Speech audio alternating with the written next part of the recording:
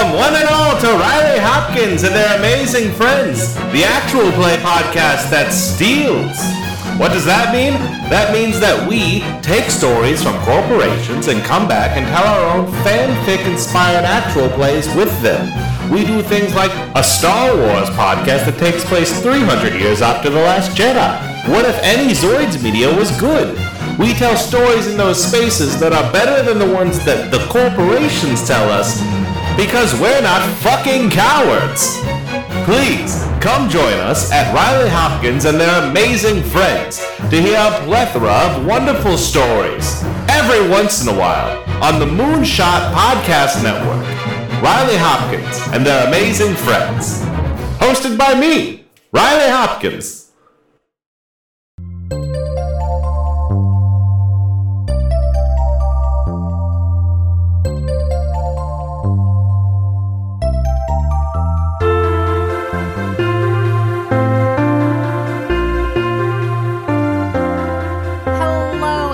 And welcome back to another episode of Unwise Girls. I'm your host, Jacqueline. And I'm your other host, Jane. And we're your favorite podcast all about the books of Rick Riordan. Today, we're continuing The House of Hades. We're in the final stretch. How are you today, Jane? I'm feeling good. I've just come out of the end of my finals. It's been very stressful. I spent all afternoon edging my emotional breakdown. I keep kind of having to put it off, but I'll get there eventually. You can have it as soon as we're done recording. Don't worry. Exactly. It'll all burst out. How are you, Jacqueline? I am okay. I'm feeling pretty good. I think I finally figured out how to make this microphone sound decent. You do sound better than usual. Thank you. It turns out if you turn it, I turned it so it's facing me, and it's helping a lot. Why were you not doing that already? I couldn't figure out how to. I've never used a microphone that has like a hook arm before. Couldn't you just move your chair until your face was facing the thing? Well, it was sideways. Yeah, but then you move yourself so that you're no longer sideways. Well, I wasn't sideways. It was on the desk, Listen. Okay. We're not here to criticize Jacqueline. We're here to criticize Rick Riordan. Yeah, Rick Riordan, what's the deal with your microphones? I'm sure if we listened to his videos, we could criticize his audio quality or something if we wanted to. His videos? I don't know. He's done a video before, probably. Probably. I'm sure there'll be a behind the scenes thing for the Percy Jackson TV show, which is just him walking around the set going, now look at this is so cool, look at how accurate this prop is. Whoa, look at this is just like my favorite television show, The Mandalorian. This is just like my favorite television show, Psych. Well, we won't be talking about House of Hades today, actually. Psych, yes, really? We will. Oh, I see. Jane, how about I give you those chapter summaries? You have no idea that I just had a fucking fight or flight reflex to you doing that. A little bit of that emotional breakdown dribbled out early.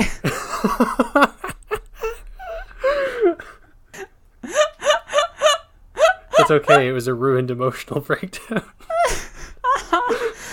Oh, God. Okay. Chapter 63, Percy. They're here. The doors of death are like an evil version of Olympus's elevators.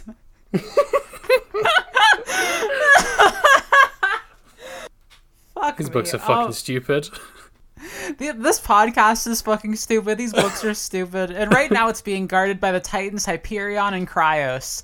The way they work is that a group gets in, someone holds the button for 12 minutes, and then the doors teleport away. Gaia has them chained down, so they're stuck. If you take your finger off the button before 12 minutes are up, the trip won't complete. Bob volunteers to stay behind, but Percy doesn't think he'll be enough to actually do it. The two of them will have to work together, and Annabeth will need to escape alone. But first, they gotta get this door unchained. Chapter 64, Percy. While Annabeth and Percy get into position, Bob approaches his brothers as a distraction. Hyperion bullies him for a bit, Cryos complains about being given too much work, and Bob makes the argument that they're weaklings for backing Gaia, considering she never showed up for the Titans during the Titan War. They're interrupted by the elevator dinging, and while the Titans try to find the next group to get through the door, Annabeth and Percy seize the opportunity and jump to cut the chains, but are stopped by an explosion that vaporizes Cryos and Hyperion. The main man himself has arrived to kill them, Tartarus. Chapter 65, Frank. Up in the world of the living, the crew of the Argo II have arrived in Greece. They're getting closer to the House of Hades. By this point, even Frank can see the black lightning. He goes to find Coach Hedge and ends up overhearing the end of an Iris message with Millie, the Aura. Coach reveals to Frank that they're actually married and she's pregnant. Because of that, he's worried he'll die and not be there for her and his child.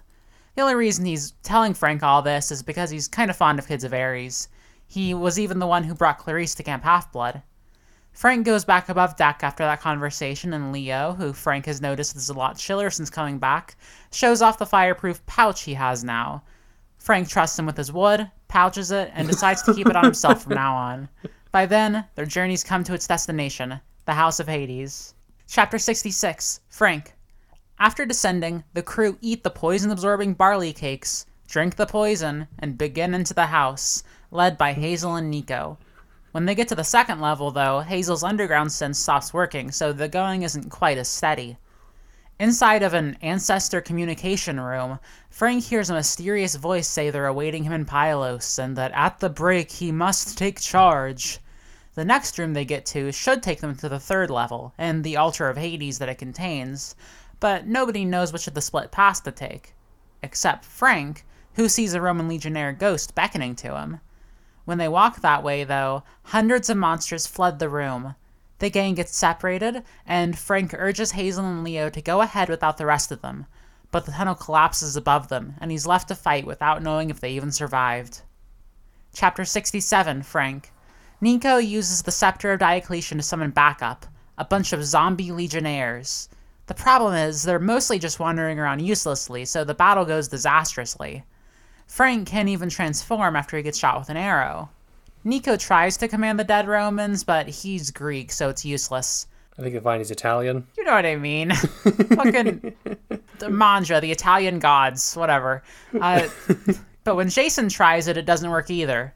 Frank realizes that Jason's gone over to the Greek side as well, in spirit, so he's the ranking Roman officer, and he's able to command all the zombies when Jason resigns and gives Frank an emergency field promotion to Praetor.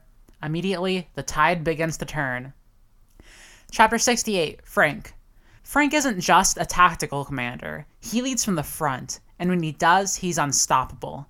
He takes down Cyclopes, Telekines, you name it, and they manage to kill every last monster. The battle is over. He led them to victory.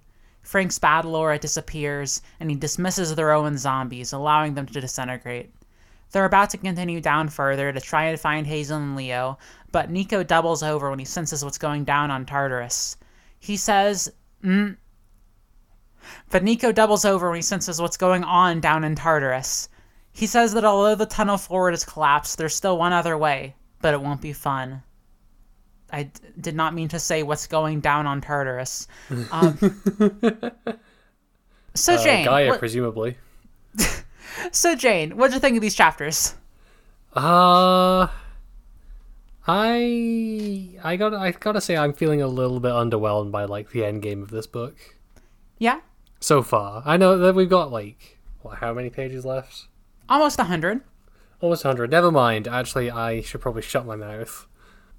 I mean, I say almost 100. My ebook has like I think like 80 or 90 left, and we are in like the last 3 or 4 episodes. So this out of how fucking long a good chunk of this is glossary, apparently. Oh, okay. So yeah, we're pretty close to the end. 582. We're about 60 pages from the end. Okay. In that case, yes, I am feeling a little bit underwhelmed. Well, so tell me your problems.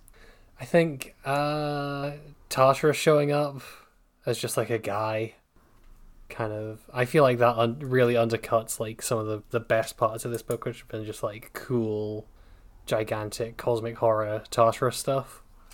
Yeah. Plus, like the House of Hades feels like a kind of a repeat of Annabeth's Mark of Athena quest, where it was kind of hyped up for the whole book, and there's just kind of like 3 rooms. Yeah, I mean, we have more chapters. Hopefully it's more than 3 rooms. But, yeah, so far it's not... I think it's a bit better than Annabeth's Mark of Athena quest, but yeah. Plus, like, the poison and the barley cakes don't seem to do anything. It's interesting to put in... And maybe this will come back later, you know. It's interesting to put in 2 things that just cancel each other out. They just make it so that neither of them really need to exist in the plot at all. Which I guess, I guess you could say that it's a reward for Frank for doing so well in Venice that he kind of gets the bonus that means they don't have to deal with this. But I feel like that would hit better if we had, like, if the characters had to experience the problem before solving it, you know? Yeah, that would hit better if this was like a video game. And this isn't a video game. Yeah, that was like a side quest you could do. Yeah. And because it's a book, it kind of just makes it feel like... It makes it feel like, all right, well, I set this up earlier. I guess I'll write a sentence quickly, talking about the poison, talking about the barley. But I don't know. It doesn't feel significant yet. You know what it reminds me of? What? Percy getting that seashell at the end of Battle of the Labyrinth, and then it like comes back in Last Olympian to just like immediately solve a problem. Which, yeah. No, I think I'm a bit higher on these chapters than you are, but I get where you're coming from a lot. Yeah. I like some stuff in here. Try and turn me around. What were the good bits? The good bits. There's a lot of good bits. First of all, Frank is finally becoming who we always want him to be. Yes. Frank is really achieving his character arc. The Frank redemption arc is real. It really is. I think that, like you said, Tartarus showing up kind of undercuts it. Still a really cool moment and a really cool, like, unique god design. And I would say that I really... There are some genuinely, like, heartfelt, emotional beats here, especially the scene with, and I can't fucking believe I'm gonna say this, Coach Hedge. It's fucking wild that this actually kind of hits. Yeah. Because we predicted this. Yeah, we did. I think you did, specifically. Oh, I guess I didn't know that he was married. I would never have taken Coach Hedge for a married man. Nah. But yeah, that's what we get, right? Frank walks in, the end of a conversation. It's like funny because they're doing the whole like, I'm not going to tell you anything. Well, I kind of sound like this. Yeah. Well, I'll tell you this much, but it's a good little back and forth bit that works because we've spent a lot of time with these characters. We know their voices, and they actually have a bit of a pre-established relationship. Like we saw Frank and Coach Hedge interact, and I think. What was that fucking book? The one, was that just Mark of Athena? The one where they went to the aquarium? Yeah, they went to the aquarium together in Mark of Athena. Yeah, which feels like 7 books ago, but you know. It really fucking does.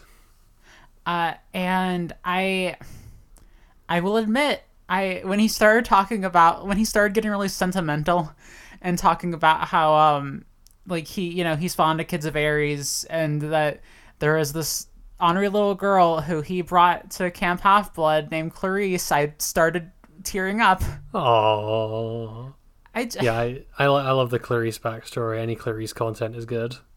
It is, yeah, and it makes Coach Hedge feel a lot more human, so to speak. And it, and I like this moment of connection a lot. It's very good. I have a question about Coach Hedge. Yeah. So Frank didn't know he was married, which to me implies that Coach Hedge is not wearing a wedding ring. Which further implies that he got married and then immediately ditched his wife, got on a boat to go on a trip around all the exotic locales of Europe in the middle of summer without wearing his wedding ring. I mean, I think that's exactly what happened, right? Like, I mean, assuming there was a wedding ring, right? But, like, it does seem like one of those, like, emergency weddings that you do right before someone might die. That's true. I'm just trying to imply that Coach Hedge was kind of hoping to get a lot of, you know...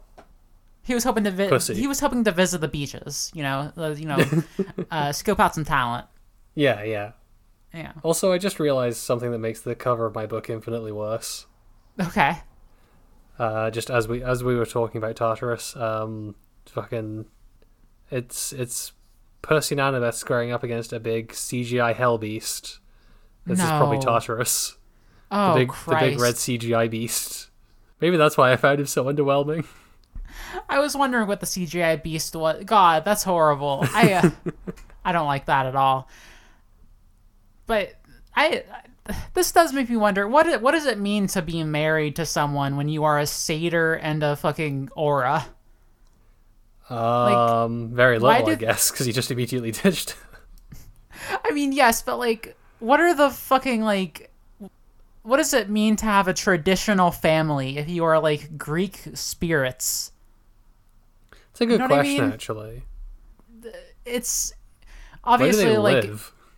where do they live? Do they live together? Is marriage a thing? Like, this isn't really a concept we've heard of a lot before. Like, we've heard of marriage, sure, but like amongst the gods and much weirder things than what this sounds like. It has come up before. If we think back to Battle of the Labyrinth, Percy's mom did get married in that one. Oh, so it has come up before. You're right. Fucking thanks, Jane. You know what I mean. Like, I don't really understand. Like, I don't understand what it means for them to be married. I don't know why it's like. Yeah. I don't understand how this concept applies to them necessarily, because it feels so jarring with like what we know of the way that like all of them live. But it's being used for a purpose here, right? It's a trope. It's the fucking like, you know, it goes hand in hand with the like, oh, you know, I was 5 days away from retirement. Yeah, he's got like the picture of Melly on like in the cockpit of his fighter plane. Exactly. In the cockpit of his like dirty dishes, he's keeping a locket in there. I love that Coach Hedges' room is just like he's a grown-up frat bro and he's never changed. I mean, that really does illuminate a lot about his character, I think. Definitely. Then he's left behind because Frank is like, no, you need to go home to your wife and kid. Yeah, maybe he'll save them at the last minute. Maybe he will. Maybe he'll sacrifice himself for them, because I don't think there's any way Coach Hedge is making it out of this series alive. Oh, it's really I'm pulling for Coach Hedge to get out. I want him and Melly and little baby Gleason Jr. I don't know. Fucking imagine being named Gleason Jr. I want them to get out of this okay. I want them to stick around through at least the end of like book 2 of Trials of Apollo. But it's such a huge death flag. Of course it is. Of course it is. Even Frank knows that. That's why he tells them to stay behind. He's like, you know, you are narratively marked for death at this point. We need to keep you in like a bubble. It would actually be very funny if they did make this book 2 Trials of Apollo and he still died. That would be funny. It's like he gets foot and mouth. Oh god. Imagine. Do you think there are like feet people, but for cloven hooves? Undoubtedly. Okay, moving on. Listen. The My Little Pony people they got to look at something. I guess you're right. God, fuck. Uh-huh. To get my fucking assessments. I think I told you about this. Yeah. We get the plagiarism reports for them that like scan most of the internet and are like, oh, we found these phrases here. Did you steal them? And I have to be like, no. And it claimed that part of my submission was stolen from a My Little Pony x Naruto crossover fanfiction called The Adventures of the Equestrian Ninja, which is 200,000 words long. And this was telling me that my academic submission was plagiarizing from it. It's a saga. That one day that will contain like every sentence. It will be like the Library of Babel. It will contain every like possible sentence. They should register the Library of Babel on Turnitin, the plagiarism software, just so that it fucks over every single piece of work that's submitted. I just think that would be funny. I think that would be funny. When you first sent me that, I was really hoping you would find out that you had subconsciously copied like a few sentences over from like Mark of Athena into your project. I mean, no, I've already experienced the Percy Jackson based feedback humiliation when fucking I put in that submission and the feedback I got on it was, oh, this really reminds me of the Percy Jackson books by Rick Riordan, and that wasn't what I was going for at all. Yeah. You're a poor soul, but you're done with it for now. So good work. Thank you. Let's before we continue with Frank, let's hop back to Percy and Annabeth down in Tartarus. I think. Yeah. Because those are our shorter chapters. We can get through those a bit easier. We had a little chuckle at the beginning of this of these chapter summaries about the doors of death. Just being a fucking elevator. It's just an elevator. Not like I was expecting like the Black Gate from Mordor or something.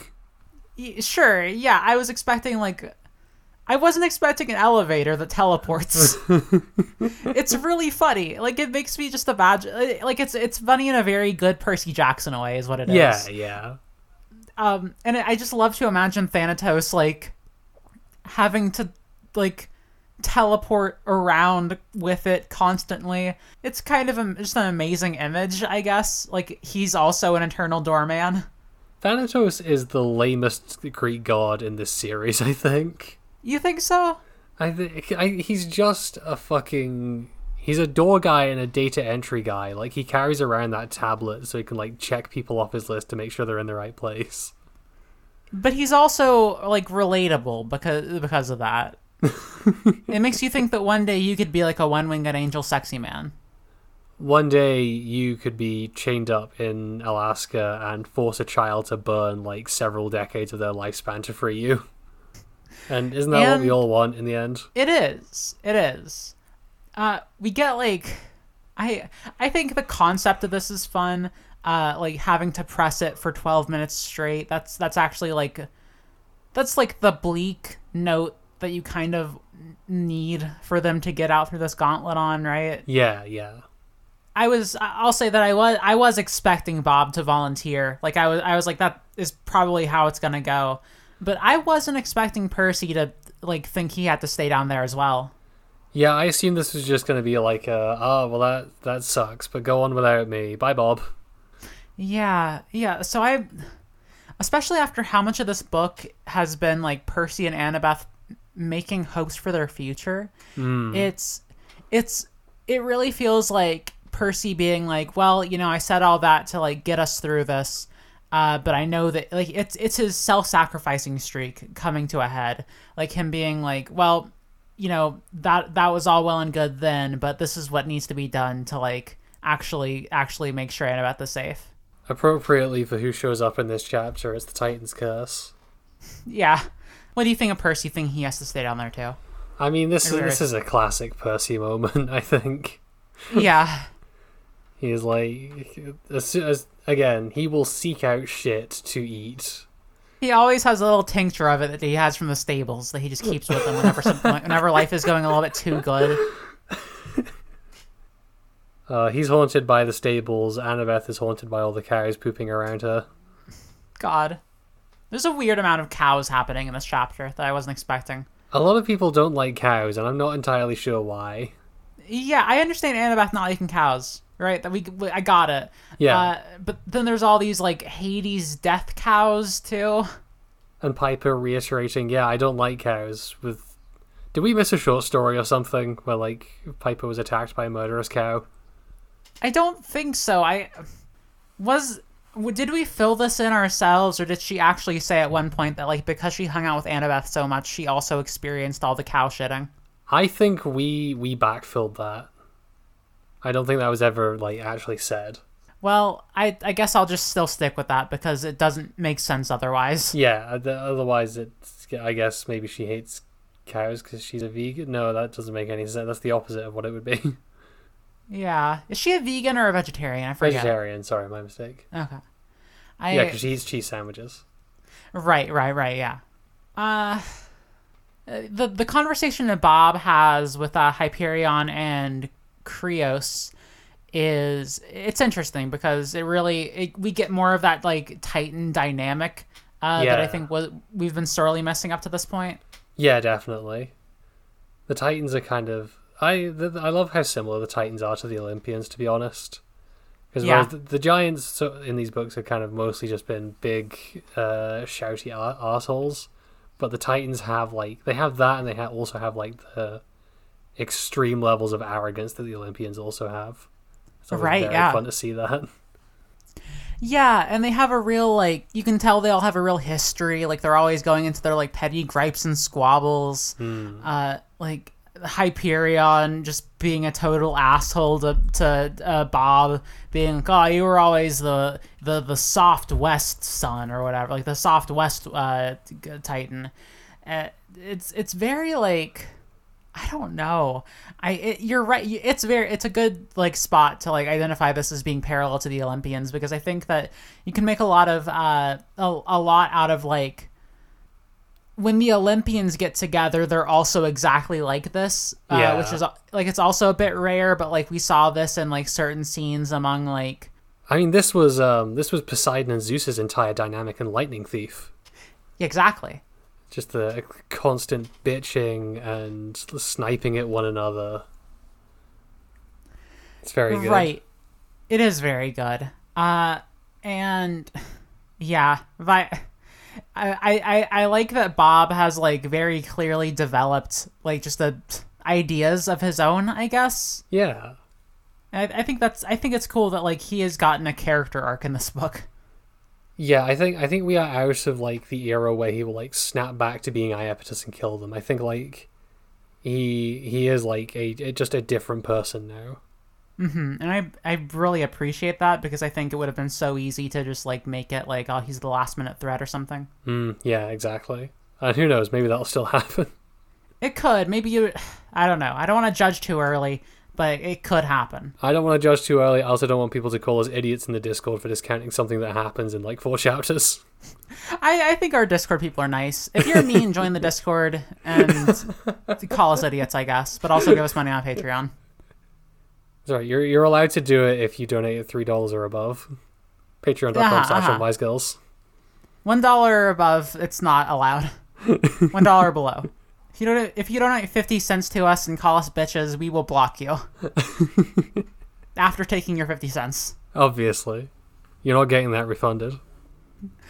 There's a little thing where Hyperion and Cryos are I want to kill Percy. I want to kill Jay. We'll swap and kill the one who killed us instead. And I thought that was quite fun. That's fun. I think we were talking a couple of weeks ago about how it would be cool if Percy and Jason had to swap Titans and they both killed one another. So maybe that's what we're working up to. Well, maybe, but also they might just be inside of Tartarus now. Oh yeah, I forgot about that. I want to talk about this description, because I think, as much as I do kind of agree with you that this kind of undercuts most of what we were seeing, I do just like his appearance, I guess. First of all, Percy cannot look directly at Tartarus. That is continuing with the when the Elder God or whatever is actually here, you will not be able to look at it. Yeah. I'm reminded of, obviously this is a Cthulhu thing or whatever, but this is also this shows up in It, Stephen King's It. The kids can't look directly into the lights that the giant evil spider has, or else they will just die. So we get the scene of Percy tracing him with his eyes, the outline of him. Yeah, that is very cool. And he's bright purple, which isn't makes him feel a lot more cartoony, I think. Yeah. Big guy who is purple and has huge muscly arms. But I think the head is where it works. Worst of all was his head. A helmet of twisted rock and metal with no particular shape, just jagged spikes and pulsing patches of magma. His entire face was a whirlpool, an inward spile of darkness. As Percy watched, the last particles of Titan essence from Hyperion and Cryos were vacuumed into the warrior's maw. I like that he doesn't have a head, really. He is just a black hole.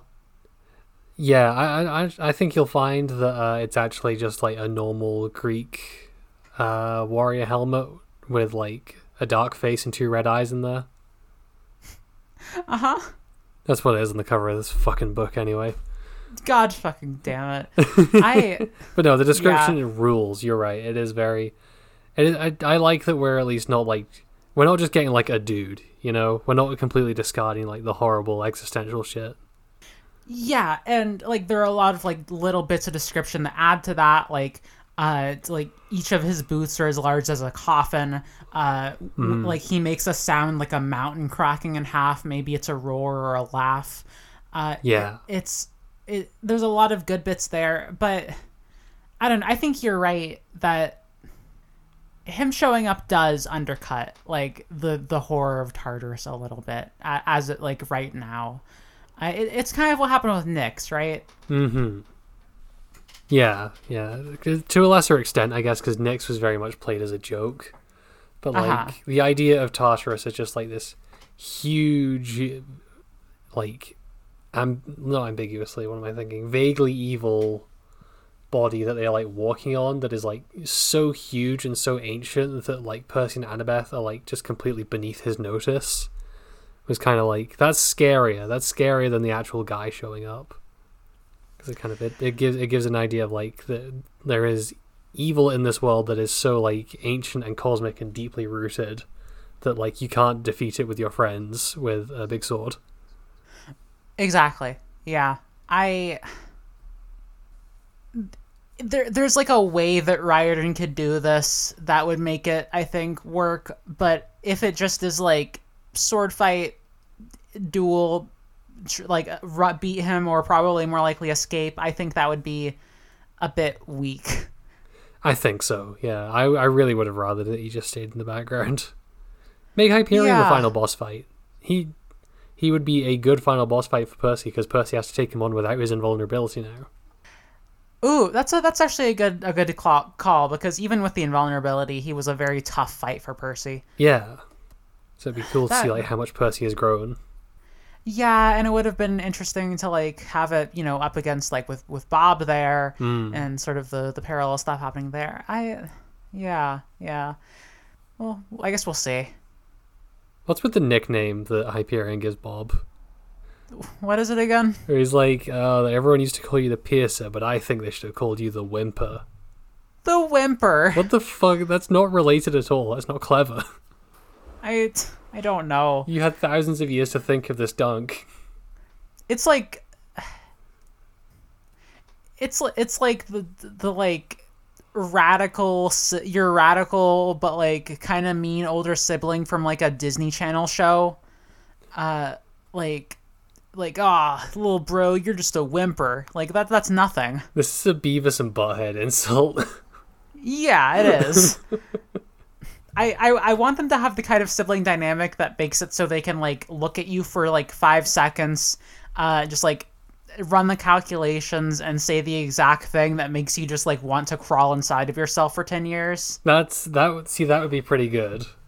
Although I am also now imagining Hyperion and Krios as Beavis and Butthead, and I do kind of like this version. That is funny. Yeah. So for Percy and Annabeth's chapter, or I guess Percy's chapters. Sorry, Annabeth, you don't get to say a lot here. And also Percy's name is there. I think that like I'm hesitant about what's going to happen. I think I'm just really like, you're right that it feels like he should not care about them. Like, why is he like, now I want to personally kill you? Like, it feels like he could have done that at any time. He says like that he has never even done this to like get rid of the Olympians, and I feel like it should have stayed that. That is a really cool thing to have if he just stays in the background as like he doesn't even give a shit about the Olympians. You are fucking insects to him. But whatever. Yeah, whatever. Well, Leo has fireproof pouch, so that's cool. That is cool. It's cool that he has that. It's a little bit fucked up that he insists on testing it after he puts Frank's piece of wood in it. Like, he could have just done that before you handed it over, you little shitbag. He could have tested it before. Yeah, he could have been like, hey, look, like Hazel, hold this for a second. I'm gonna throw it. Like, I'm gonna throw a fireball at it. That might be a little more irresponsible. That might kill Hazel. I guess so. Leo can throw fireballs. He can become on fire. Can he just like snap his fingers and have fire happen like Roy Mustang? Like, can he like set fires at places he can see? That would be incredibly sick if he could do that. Yeah, it would be. God, I want Leo to do the fucking like, what's the Roy Mustang rap? The what? You know, the Roy Mustang rap from like the bloopers that the voice actor does. It's like, aw, snap, snap, spark, spark. It's time to light up the diggy, diggy dark. I'm the flame alchemist and I'm gonna be pure. My rhymes are hot and my flames are pure, or something like that. I've never heard this before. It's really funny. I'll send it to you. I think it's from the same set of bloopers that you get the famous grandma's making stew tonight, now responding, fuck yeah. Okay, that is pretty good. I do like that one. I'll find it for you really fast. Leo fucking would like make up his own shitty rap track and try and sing it during battle. It would be the worst thing that anyone has ever heard. I really want that to happen. Yeah, can I just send this to you and have you watch it really fast? Yes. Every day, Leo becomes more of a Dave Strider. Okay, what is this? Really, it's over this scene? Yeah, if I were Hughes in this situation, I'd be kind of glad I got shot. Oh, God. And so Leo would do this, definitely. Leo would 100% do this to Frank while Frank is like calling him for help. God. And Frank probably would call him for help at this point because he's like, wow, Leo's just like a nicer guy nowadays. Leo is no longer trying to hit on my girlfriend, and I really appreciate this change of behavior. Yeah, he's no longer like teasing Frank at all. Which I kind of thought that already, like they kind of already got over that, but I guess not. Leo stopped doing it. Frank was kind of still thought it was a problem. Right, yeah, right. We discussed that. I forgot. Yeah. And there's something interesting about like Leo has gotten a bit more mature. I'm not sure how I feel about it. Like he's gotten more mature now that he has gone through like a little like a concentrated sort of heartbreak, I guess. He's experienced romance. He's a man now. Right, like he doesn't have to be kind of creepy towards Hazel. He already has a love. Like I don't know. I get your hesitancy around it, but I do like how quickly the Leo and Hazel thing is dropped. A, because it sucked and it was a drag in the last book, and B, because like it feels like a fairly realistic depiction of how like a crush at that age works. Where Leo was like, Hazel, she's forbidden to me. She's with that asshole Frank, blah, blah, blah. And then like literally one other girl he likes comes along and he forgets that Hazel exists. Yeah. That's very fair. I do agree with you. I think that like it's weird thinking back how much emphasis has been put on them though. Like are Leo and Hazel the ones who like spent all that time in Hades together? No, it was Frank, wasn't it? Yeah, they were in because Frank got pulled into a fucking hallucination dream thing in Son of Neptune. Yeah, and they spent like 100 years there together or whatever. Yeah.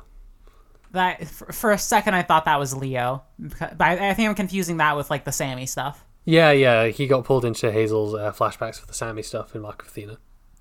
And now she's cured. And now she's all better. The House of Hades. It's a hole in the ground. It's a hole. I'm kind of confused. I thought that the witch was supposed to be there to offer them the poison. Oh yeah, because that was kind of what Leo was dreaming about. He was like the witch was like offering him a choice, but that didn't happen, I guess. Yeah, maybe that's part of what makes it feel so underwhelming. Yeah, it's just kind of a place that they walk into. I feel like at the bare minimum, one of them should have tried to go in without the poison, gotten their ass kicked, and had to come back out and drink the poison. That would have been really funny. That's like almost like a SpongeBob comedy bit, I think. But you know, Percy Jackson can sometimes operate at its best when it's doing SpongeBob style comedy bits. Exactly, the highest form of comedy. Of course. Well, seasons 1 through 3 only, of course. Are those the ones people like? I'm not sure. I don't know or particularly care. At us with your SpongeBob opinions so I can ignore them. Oh, God. Jane, give us one SpongeBob opinion. People who want to fuck Sandy Cheeks don't deserve rights. I think that's fair. Squid Bob is kind of overrated in today's economy. I think they're comparing and contrasting like this and sort of the underground and Mark of Athena is interesting because this has like a lot of good detail given to like, you know, like how it is throughout like the certain rooms. And I think that generally the sense of them being like lost, going through like these infinite branching paths, not really quite knowing where to go, going based on vibes, that's done pretty well. But it doesn't have the same. Mark of Athena's 3 rooms, but those 3 rooms were like pretty good rooms. They were good rooms, and I think part of it was like because it was just Annabeth alone, the narrative could really like focus in on like she got fucked up on that quest. She like broke her leg. She got like almost crushed to death. There were spiders everywhere, and like it was shorter than we would have liked, but you really got the vibe that this was kind of a miserable experience. Whereas here we're juggling 6 characters, even if it is from Frank's perspective, so there's not really space to do any of that stuff. Yeah, definitely. And I think the advantage here is that like unlike in Mark of Athena, where that was over in 4 chapters, this is only just beginning, it seems like. This is true. Who do you think this mysterious voice is that's communicating to Frank? I assume that this is what's-his-face the Argonaut, Frank's like long-lost ancestor from Greece. I think it's the Argonaut too. At first I was like, oh, is it his grandma? Because she's like maybe still alive. Yeah. It's like she like turned into a dragon and flew out of the house or something. And then probably like died of old age. Yeah, it wasn't a dragon, it was just like a bird. It was a bird. But I do think that like I'm not sure. Like I at first I thought it was her, but it's definitely the Argonaut. Mm. And this leads to one of my favorite scenes in the book so far, with just Frank fully achieving what we've wanted for him all along. We've complained so long, like, hey, why isn't Frank becoming the leader? Why is Frank not the leader? You said he was going to be the leader, Riordan. Hey Rick, you've been talking about this for like 3 books now and didn't really do anything with it. Yeah, I'm glad we finally got there. Yeah, I'm glad we're here. He had to become like hot first before he could be the leader, but he had to have his glow up. Yeah. However, when it happens like in a way that I really appreciate. Like him, there's like it's like very small. It's like a paragraph, but like as soon as Frank steps up, he like starts belting out orders to all of the crew, and like they're all exactly playing to like everyone's strengths. Like yeah. He knows how they should all work in battle, and he knows how they should work together in battle. And like he's making the Argo 2 crew into an effective unit, and I think that's really cool.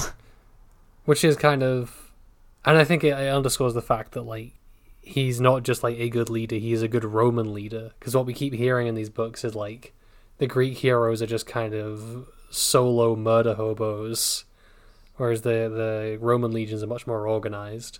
And Frank being able to organize everyone, including the Greek heroes in that way, I think underscores like, yeah, no, he's a good pick for Praetor. Yeah. Jason gets a bit of resolution to his arc here too, I guess. Yeah. Because this shows that he really has just like chosen a side. He's decided he's happier at Camp Half-Blood, and he gives up being Praetor to Frank. Yep. Doesn't even really seem to think about it. No. Just like, that's what I need to do. Fuck it. Good for him. Good for him. He's living his truth, I guess. He's inspired by Nico. He's come out as a Greek. Which is basically the same thing as coming out as gay. I think so. I really do love him just, like, taking down 2 Cyclopes. That is very cool. Especially because the second one is, like, piss terrified of him. Yeah. Book 2, Sea of Monsters. The main antagonist was one Cyclops. Mm-hmm. And, like, he was kind of big. And now we have Frank out here soloing 2 of them. I think that's awesome. I mean, not to turn this once again into the Leo and Frank competing against each other, but Leo did solo 3 of them in Lost Hero. He did. He had equipment, though, and Frank was, like, using just, like, a sword that he picked up. Yeah, famously not equipment. That's nature's weapon, the sword. Yeah, but it's not like a 20-ton fucking truck. He wasn't driving that around. He got an environmental kill. It took a lot of work to set up. You're right. It's a lot cooler. It would get him more bonus points in the Hitman level. Leo does win here. The sword is nature's weapon, though. You have to concede that to me. Yes, sure. Why not? They grow in the ground, basically. I mean, these ones literally do. They do pop out of the ground with the dead Roman zombie legionaries. Uh-huh. I like that we're getting the return, Sea of Monsters rerun. We're getting the return of, like, dead zombie soldiers that Ares children get to summon, but this time instead of Confederates, it's not Confederates. Yeah, no, that's great. No. These are the spiritual ancestors of the Confederacy. They're the Romans. I will spit out my fucking water. Oh, God. You know,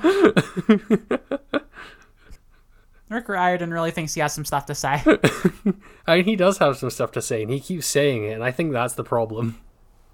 I think so. I do think that he had been watching Lord of the Rings when he wrote this. Oh, yes. Because there's the Mines of Moria bit where, like, they have to come to the 3 staircases and then pick which way they go down, and they got, like, the big room where they get surrounded by a big horde of enemies, and they got a ghost army, which they have to, like, find the right person with the right birthright to command. Presumably, like, at one point, Leo will return and be like, "I'm Leo the White now." You know, like, he finds out that setting fire to his jacket doesn't burn the material, but it does burn all the dye out of it, so it just turns white. Oh. Kind of a cool look, actually. That would actually be kind of cool. Let me ask you this. In cartoons, did you ever have the thing where, like, a character gets an outfit change and they're wearing all white and it was, like, the coolest shit ever? Yeah, the weird cultist uniforms from Yu-Gi-Oh! GX, I remember thinking looked kind of cool as a kid. There's absolutely that. I think Danny Phantom had, like, a white uniform for a while. That was, like, his advanced uniform.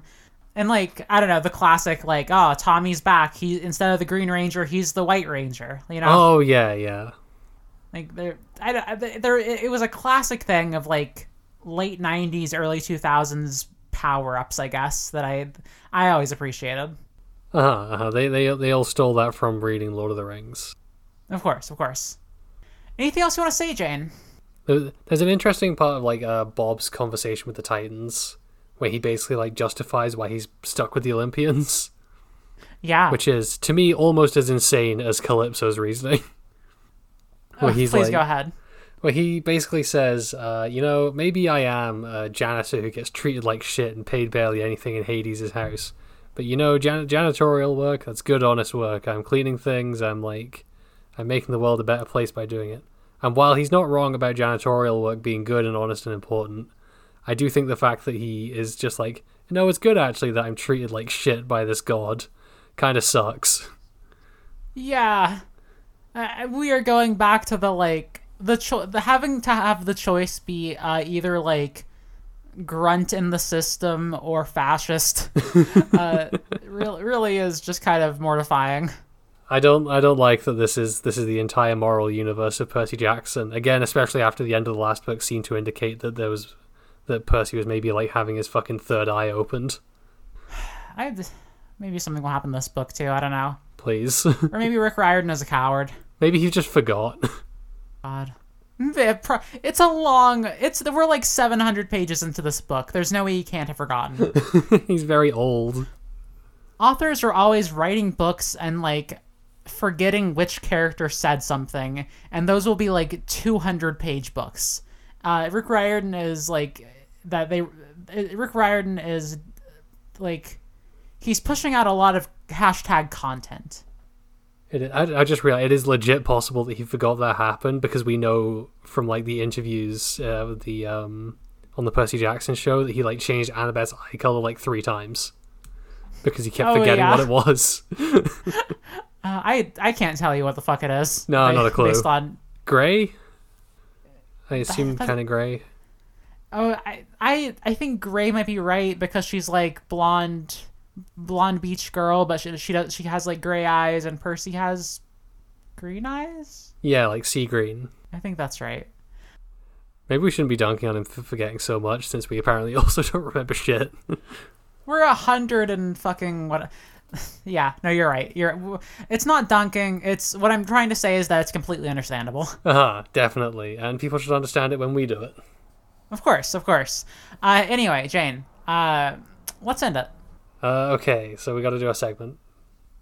So our segment here that we like to call "This Percy Jackson character is not cishet."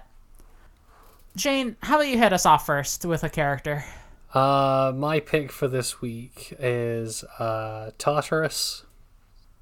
I think he's respectfully requesting that people do not perceive him because his dysphoria is acting up today. And I find it heartwarming that Percy is accommodating that. Oh, absolutely. You know, we love to see some good trans guy rep. The T in T boy stands for Tartarus. I'm going to say Millie and Coach Hedge are hetero-flexible, looking for a third. They're seeking their unicorn. This is horrible. This is why Coach Hedge didn't wear the ring when he was going to Europe. He was going to try and chat some swingers. people up. Yeah. God, things are getting a little boring in the bedroom. This is not actually this does not make them not cishet. I don't know. Millie's bisexual. Man, you know who fucking is cishet this week? Who? I don't know if there can be anything more cishet for where Frank's character is going than discarding his bow and arrow, picking up like a traditional like Child of Ares sword, and then doing like his big military commander thing. Man, yeah. I like the bow and arrow so much for him. Yeah, I hope he keeps doing it. I hope he doesn't ditch it. I hope not. Yeah, I also like that throughout this serious battle, Piper is still using the fucking cornucopia. I just love that it hasn't left. Like, I love that it's still like her main weapon. Well, her weapons are the horn that spits out spam at people and the Doom Scroll knife. It's not her fault she's bad at combat. She's fucked because her weapons all suck. Yeah, she got the big sword from the incel, so that's good. But all right, our intro and outro is Super Mario Ocean by Space Pony. You can find that at OC Remix. Our cover art is by Vera at Innsmouth_in on Twitter. We are hosted by the Moonshot Podcast Network. Find them at moonshotpods.com or goodfuckingpodcast.com. You probably heard it. Either you will hear it, or you're about to hear it, or you did hear it already, or you have heard it. But the Moon Carnival is coming up, 26th to 28th. Keep your ears peeled. We're raising money. Yeah. And if you want to find us, you can go to twitter.com/unwisegirls, where we've got links to all of our social medias. We've got updates on when we post. We've got visual companions. We've got Jane will drop a link to the Colonel Mustang rap so you can listen along in the new. Do I have to put that on our Twitter? The Colonel Mustang rap? Yes, you do. And we got all sorts of stuff on there. Join our Discord server. If you want to support us, you can leave a 5-star rating and review. You can go and tell a friend about us, or enter into your address bar, patreon.com/unwisegirls, where you'll find a world of wonders. For only $1 a month, you get the Discord role of Camp Counselor. For $3 a month, you get the Discord role of Friend of Bacchus, as well as all of our bonus content. As we mentioned before, it allows you to call us a bitch in the Discord server without getting banned. It also means that you can listen to our latest bonus episode, where we spend 10 minutes talking about what we think the grossest movies we've ever seen are. So if that sounds appealing to you, and I'm not sure if it does, hit us up. If you like it when we go off on silly little tangents, we imagine us getting to talk about all sorts of topics. Imagine just an entire hour of silly little tangents. And for $5 a month, you get the Discord role of Venus is Chosen, all of our bonus content, and a special thank you at the end of every episode. Speaking of which, this week we'd like to thank I Love Sammy's Great, Danny, Tanner, Marcy, Bree, and Erica. Thank you, everyone. Thank you. And as we always say, at the end of every single episode... See you next week, Camp Half-Blood. See you next week, Camp Half-Blood. Bye. Bye.